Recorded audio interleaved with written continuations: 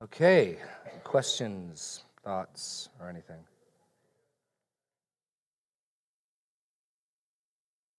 I know, right, Al?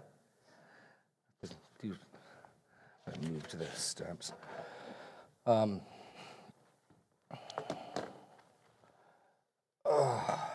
So, any thoughts or anything?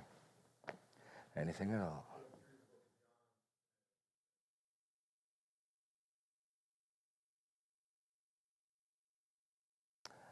Indeed. No, John, for those of you listening at home, Al talked about how blessed he's been reading John this Christmas season. Yeah, John is some of the simplest language, and yet the depth of the stuff he covers is profound. Profound. Amen. I'll start, since no one's raising tons of questions, let me clarify something I said which may have turned your head. You heard me refer to Jesus as part of the creation. Let me tell you what I mean, what I don't mean by that. Jesus is not merely creature. You and I are merely creatures. Creature fully sums up who and what we are. We are created beings. Full stop. There you go. To the extent that Jesus' body is Jesus and my body is me, one of the common misnotions Christians have is that the body is just my earth suit. No, Paul insists the Lord is for the body. Your body's getting raised. You are a composite being. You are a flesh spirit being, and your body is going to be transformed, and you will be rejoined with it for all of eternity. Your body is you. It's not the fullness of you, but it is you. This is Jeremy. Jesus' body, if he's human, is Jesus. Jesus' body is absolutely part of the creation. It is not pre-existent. So Jesus is more than creature, but that's, I think, the basis of things like Colossians. He is the firstborn of the creation, which means of the subset of things called creation, he's the firstborn of that subset, firstborn of all creation. So the error would be if we say Jesus is only creature, like, say, the Mormons. Jesus is a fully created being. Then I think we run into heresy quickly. Jesus is both the eternal, pre-existent God. He has always been. In the beginning, he was being. And yet at the incarnation, Jesus takes upon himself flesh, and to that degree that he is human, he is creature now. Does that distinction make sense? It's complicated. And you got to be careful how you say it, or you end up being a heretic. But it's profound. We don't want to minimize. He really enters into our mode of being. He really enters into the creation. Any thoughts or confusion on that point? Okay. I thought that'd be a bit more. I thought that might be a bit more controversial, but okay.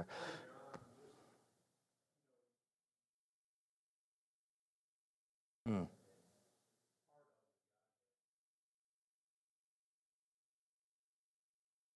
Yeah. Hmm. Yeah. Well, John in particular, before Abraham was, I am. It's remarkable. Remarkable claim to deity. Absolutely. Absolutely. Okay. Other thoughts? Mom, you going to say something? We got a small, quiet group. Anna, you grab a mic. Grab a mic, Anna. Can I ask you and Sarah to pass the mics around? Okay. Otherwise, Mark Sullivan's going to get on me, Al. Mark is one of those people who repeatedly tells me he's thankful that the mics get passed out. So, Anna, were you going to say something? Yes. Oh, I thought you raised your hand. You're just volunteering to do the mics. Sorry. Okay, this is getting excellent. Okay, anyone have anything they want to say or add, or I can just do the sermon part too. Normally we have questions, but Doug. This may not necessarily be related to the sermon necessarily, but you brought up, well, it is somewhat because you talk about both created and spirit. So I'm troubled with the increasing use of cremation. I wonder if you could expand a bit on the consequences and the ramifications of that versus traditional burial. Okay, excellent and interesting question. So I want to start by saying I think I understand and I think I agree with your concerns. Personally, I want to fall I don't know if you do. I don't want to make a law that Christians shouldn't get cremated. However, that said, the emphasis we get in Scripture is this hope in the resurrection. So if you turn to Hebrews 11, you think of all the things in Joseph's life that could be marked about as faithful or evidences of faith, and I bet you're not going to guess which element in Joseph's life the author of Hebrews is going to point to for faith. Hebrews chapter 11, the great hall of faith. Joseph, where is he? Abraham, Noah. There he is, 22.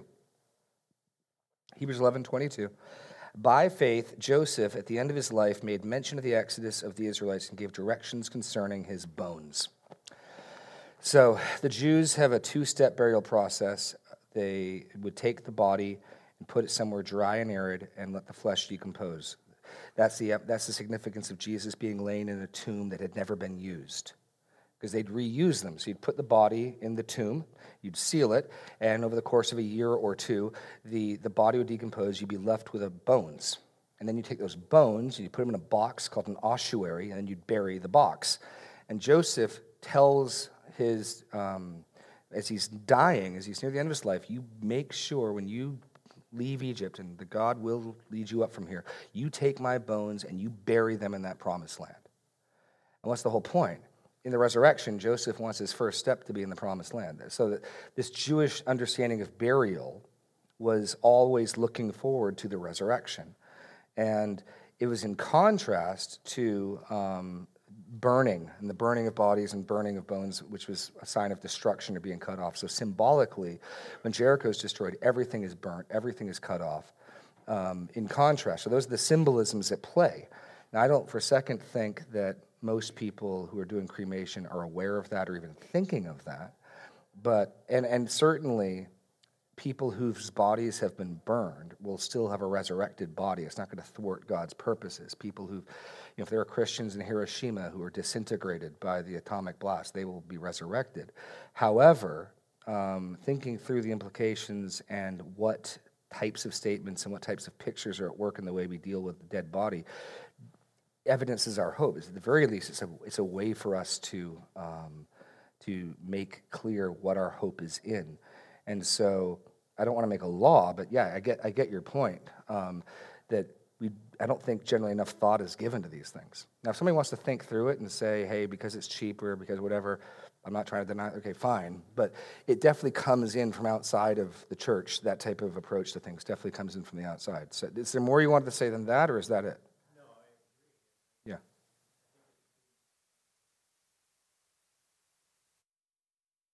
Well, it probably is symptomatic of the fact that we really do downplay our bodies. I mean, I hear that all the time. This is just my body's my throwaway earth suit. Like, that's flat out Gnosticism, which was the earliest error in the early church. Go to 1 Corinthians 6. Paul refutes this in 1 Corinthians 6. So Plato taught, and Platonic dualism, it was big then, and it's making a comeback now. Plato taught that there was the noumenal world and the phenomenal world. So pneuma is spirit. There's the spirit, where you've heard of like Plato's cave, that whole thing. Anyway, so in Plato's thinking, there's the world of ideas and thought, and the spiritual world, and it's perfect and it's uncorrupted. And then the physical world is kind of like the shadow on a wall. It sort of gets the point across, but it's the corrupted, broken version of the thing. And a lot of that thinking went into the Greeks and a lot of the early church.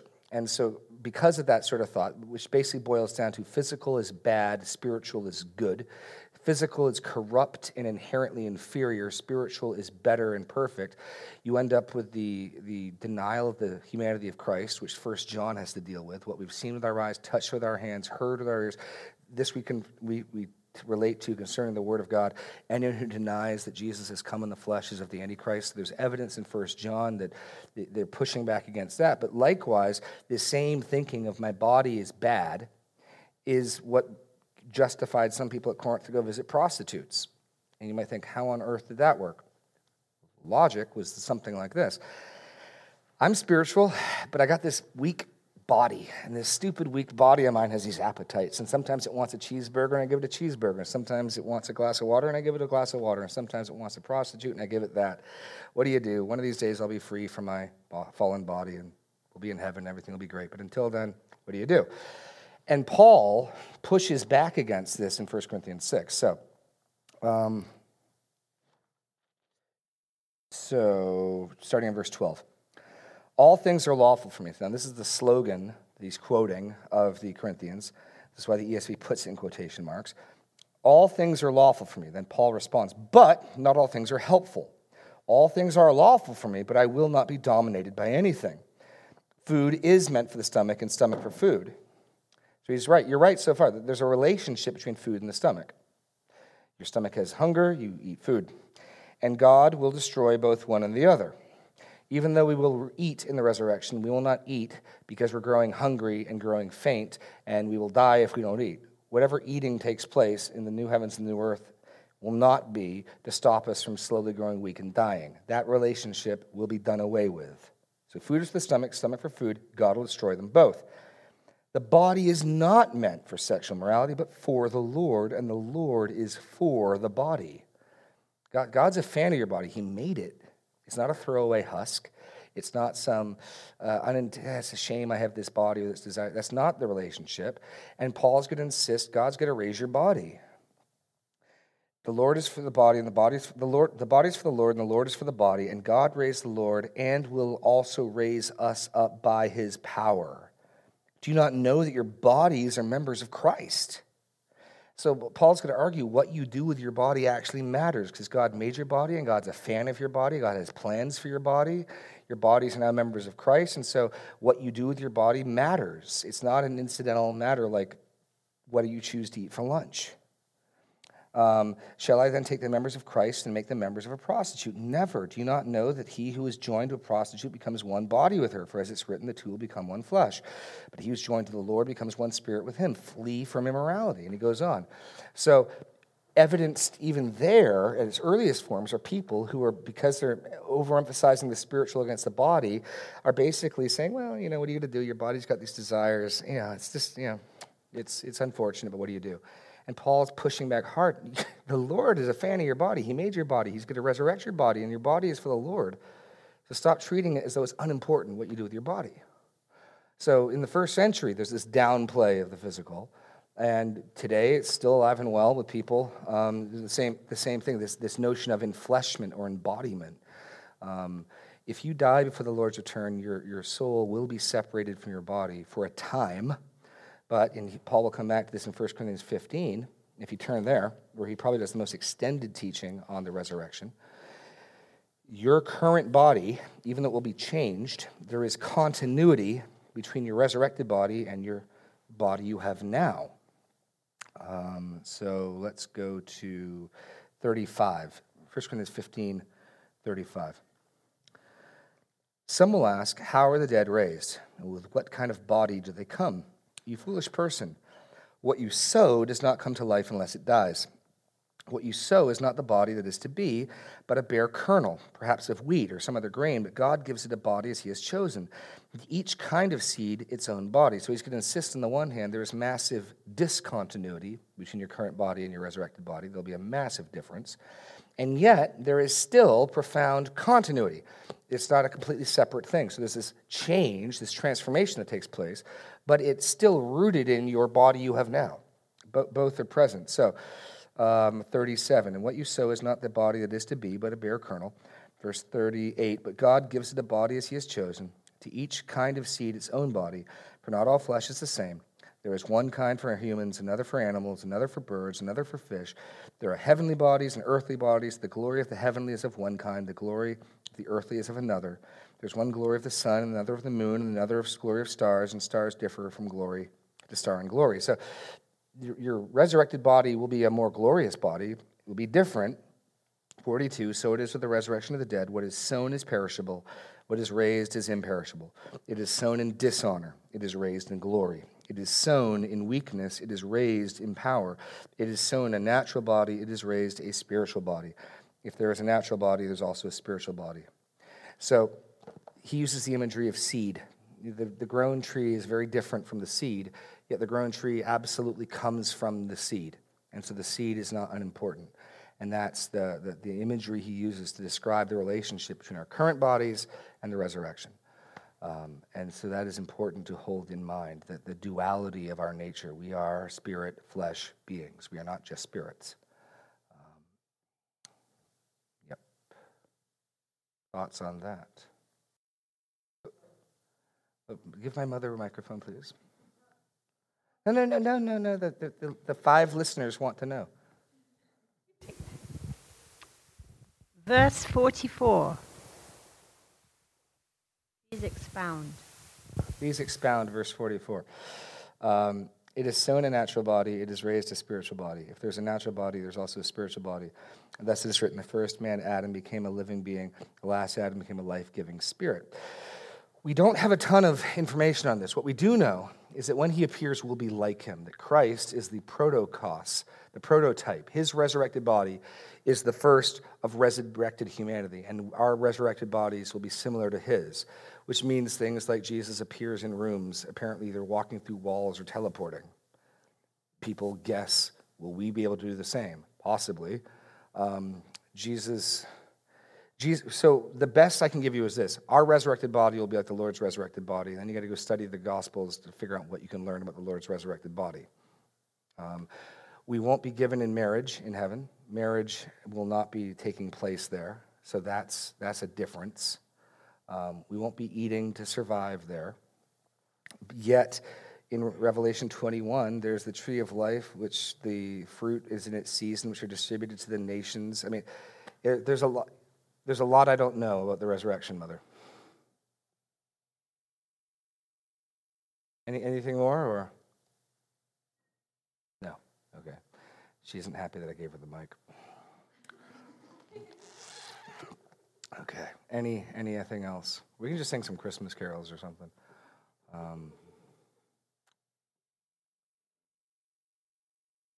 Sarah's got a question. Okay.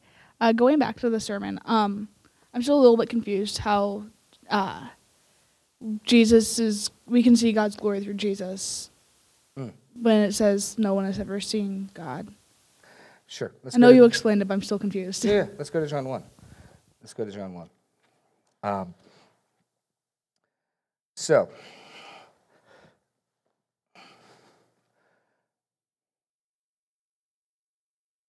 the idea is let's see if I can make a good analogy here.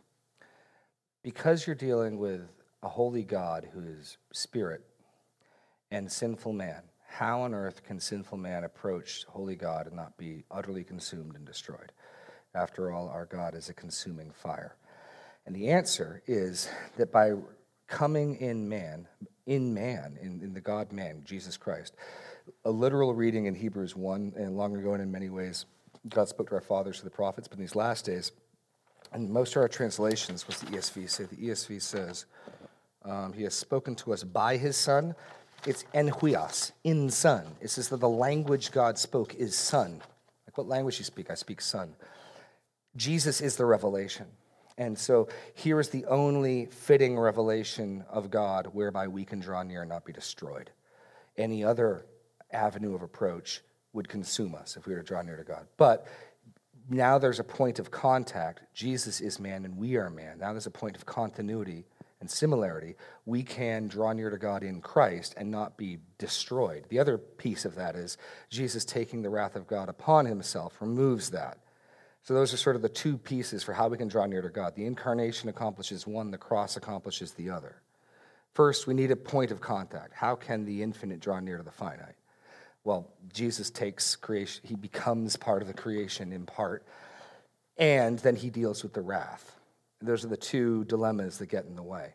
And so, because God has imaged himself in Jesus, God has revealed himself in Jesus, and he is man and we are man, we're able to, I'm lacking a better term for this. Here is a revelation that we can access without being destroyed. If that makes any sense. Something like that. I mean, it's a profound mystery, so I don't have my chart that I can work it out for you. But all that John tells us here, and the rest of John's gospel is good. Most of the themes in John's gospel are in his prologue. So what he sets up here is simply understand that what Moses couldn't see before, we can now see. And he's going to start showing it to us. So like the first miracle, this miracle Jesus did and revealed his glory. So the person who's been reading through John's going to say, oh, apparently there's glory at work here. And then you start and ask, okay, what glory is revealed in the wedding at Cana's miracle? But go to John 12.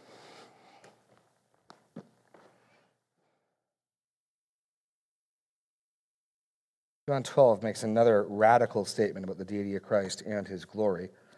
In John 12, there it is, starting in verse 35. On all those themes of light that started in the prologue, in him was life, and the light was the light of men. The true light was coming into the world that enlightens everyone. Okay, verse 35 of chapter 12. So Jesus said to them, the light is among you a little while longer. Walk while you have the light, lest darkness overtake you. The one who walks in darkness does not know where he is going. While you have the light, believe in the light, that you may become sons of light. When Jesus had said these things, he departed and hid himself from them. So in John's gospel, this is the turning point. Jesus' public ministry is done. And what we're about to get is his private ministry. In John's gospel, you've got this public ministry, his private ministry, and his passion. His ministry to the people of Israel, his ministry in one night to his disciples, and then his cross work. And this is the transition to his cross work. So starting in 13, Jesus is in the upper room of the disciples. So we're just closing Jesus' public ministry. He hides himself. And then we get this quotation from Isaiah. Verse 37, though he had done so many signs before them, they still did not believe in him. So that the word spoken by the prophet Isaiah might be fulfilled, Lord, who has believed what he heard from us, and to whom has the arm of the Lord been revealed? Therefore they could not believe. For again Isaiah said, he has blinded their eyes and hardened their heart, lest they see with their eyes and understand with their heart and turn, and I would heal them. Isaiah said these things because he saw his glory and spoke of him. He just quoted Isaiah 6. Turn to Isaiah 6. Because John just says, right there, if I'm not mistaken, that whatever Isaiah was seeing in Isaiah 6 was Jesus and his glory. And turn to Isaiah 6.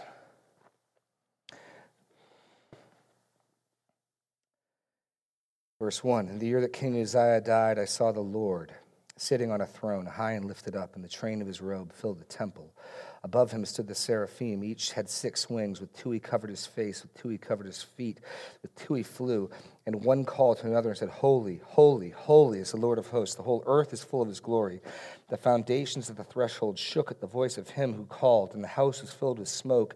And I said, Woe is me, for I am lost. I am a man of unclean lips, and I dwell in the midst of a people of unclean lips. For my eyes have seen the King, the Lord of hosts.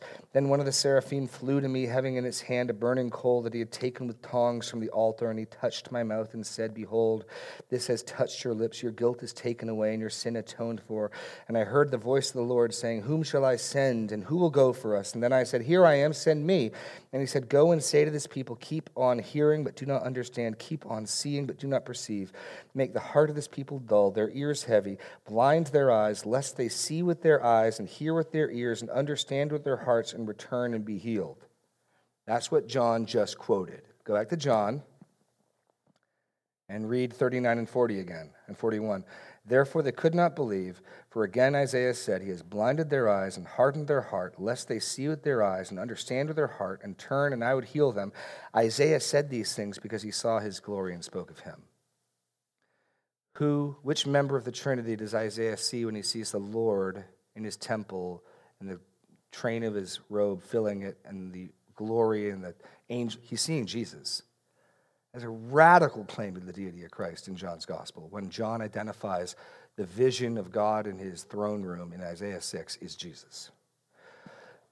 And so those are pictures of glory, yet what John is going to show us is the glory that we see in the Son is less of a shining light glory and more of revealing of character. The words Jesus speaks are the words the Father gave him to speak. The compassion Jesus exercises is we're seeing the very heart of God at work in Jesus. And there's a different type of glory, not the glory of a blinding spotlight, but a glory of something beautiful. I mean, this is, I think, part of why for 2,000 years, all we've got are 4 narrative accounts of what Jesus did. And then we got about a dozen or 24 short letters just telling us the implications of that. And millions upon millions upon millions of human beings have been taken captive by the beauty and the glory of this Jesus described in 4 gospel accounts and a couple letters.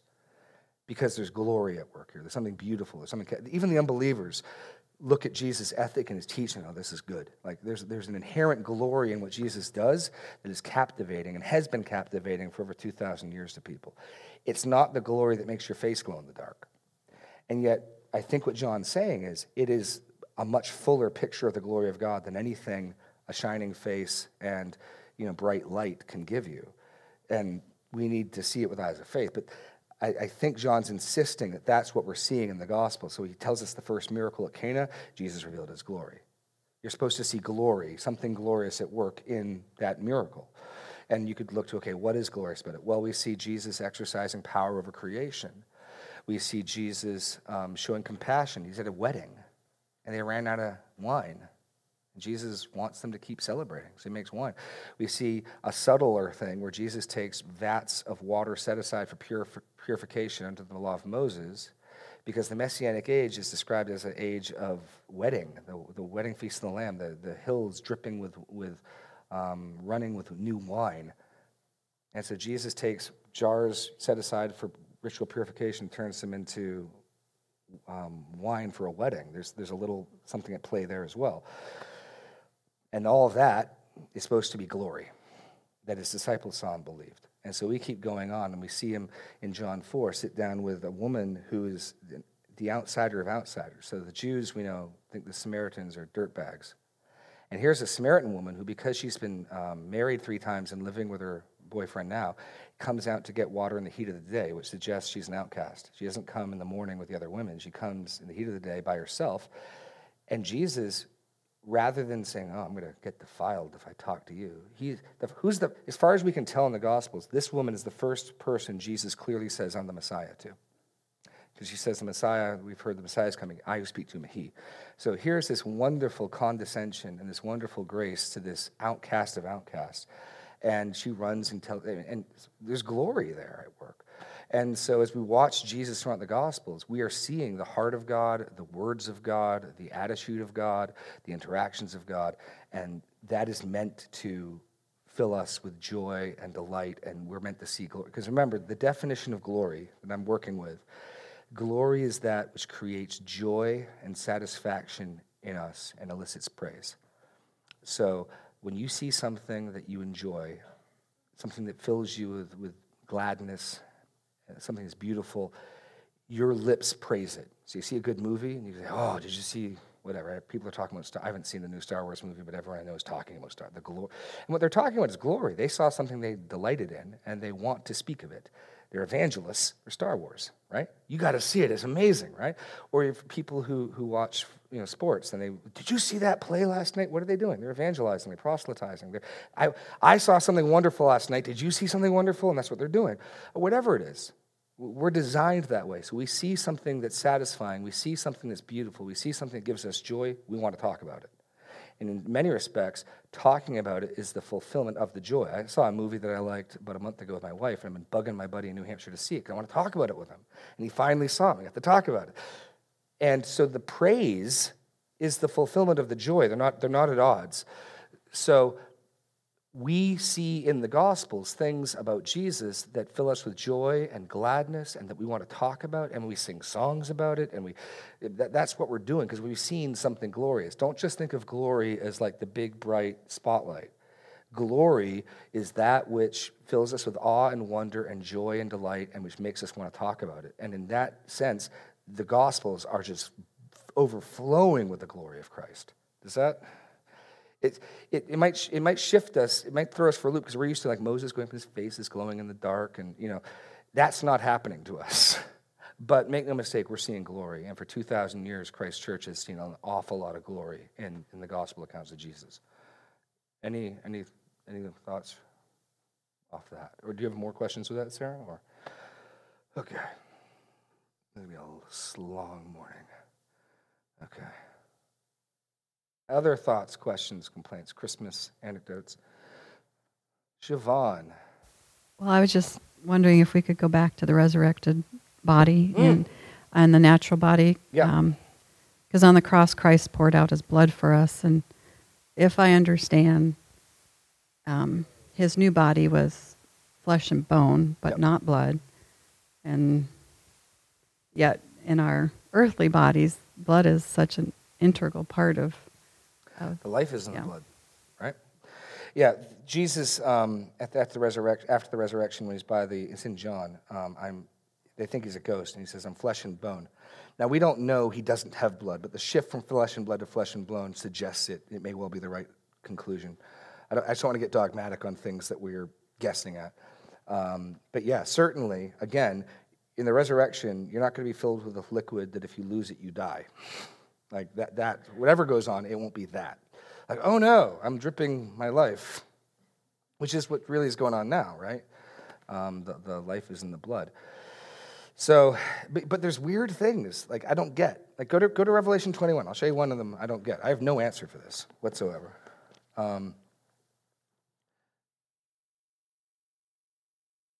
Told you about the tree, Revelation 21, and we get a picture of the new Jerusalem.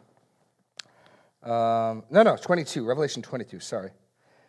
The angel showed me, now we're in the new heavens and the new earth. This isn't the kingdom. This is what we would call the entrance into the eternal state. New heavens, new earth, heavenly Jerusalem's come down, God is with his people.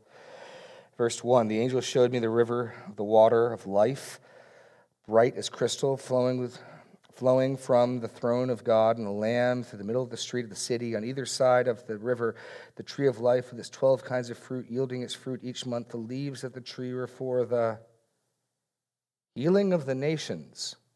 Nations will need healing in the eternal state. Don't have an idea of what that's talking about. I just go, okay. Now maybe someone else has studied this, they do, but I read that and I go, yeah, that's odd. So part of it, Siobhan, is I want to be careful speculating too much, especially when the information I do have I don't fully get. Like, I'm sure this is wise and makes sense and is good. I don't want to make it sound like I think this is in any way foolish. In my finitude and in my ignorance, I look at that and go, I wouldn't have expected that. I wouldn't have thought nations needed healing in the new heavens and new earth. But here it is. So I just don't want to go much beyond what's written just because I don't get it very well. So back to your point about blood. Yeah, there seems to be a distinction. There's a radical difference. I mean, we don't know for certain, but Jesus seems to be able to hide who he is when he wants to. In a way that he never did prior to the resurrection. So he's walking with people who knew him and they don't recognize him, and then suddenly they do. Is that a characteristic of the resurrected body? Is Jesus walking through walls or teleporting? Is that a resurrected body character? It might be. Is that something peculiar to him? I don't know. We'll be like him when we're raised, but I can't say with any certainty what exact points one-to-one will be the same. But I can't wait to find out. So, yeah. Sorry I don't have a more satisfying answer than that. Anything else? Anything else?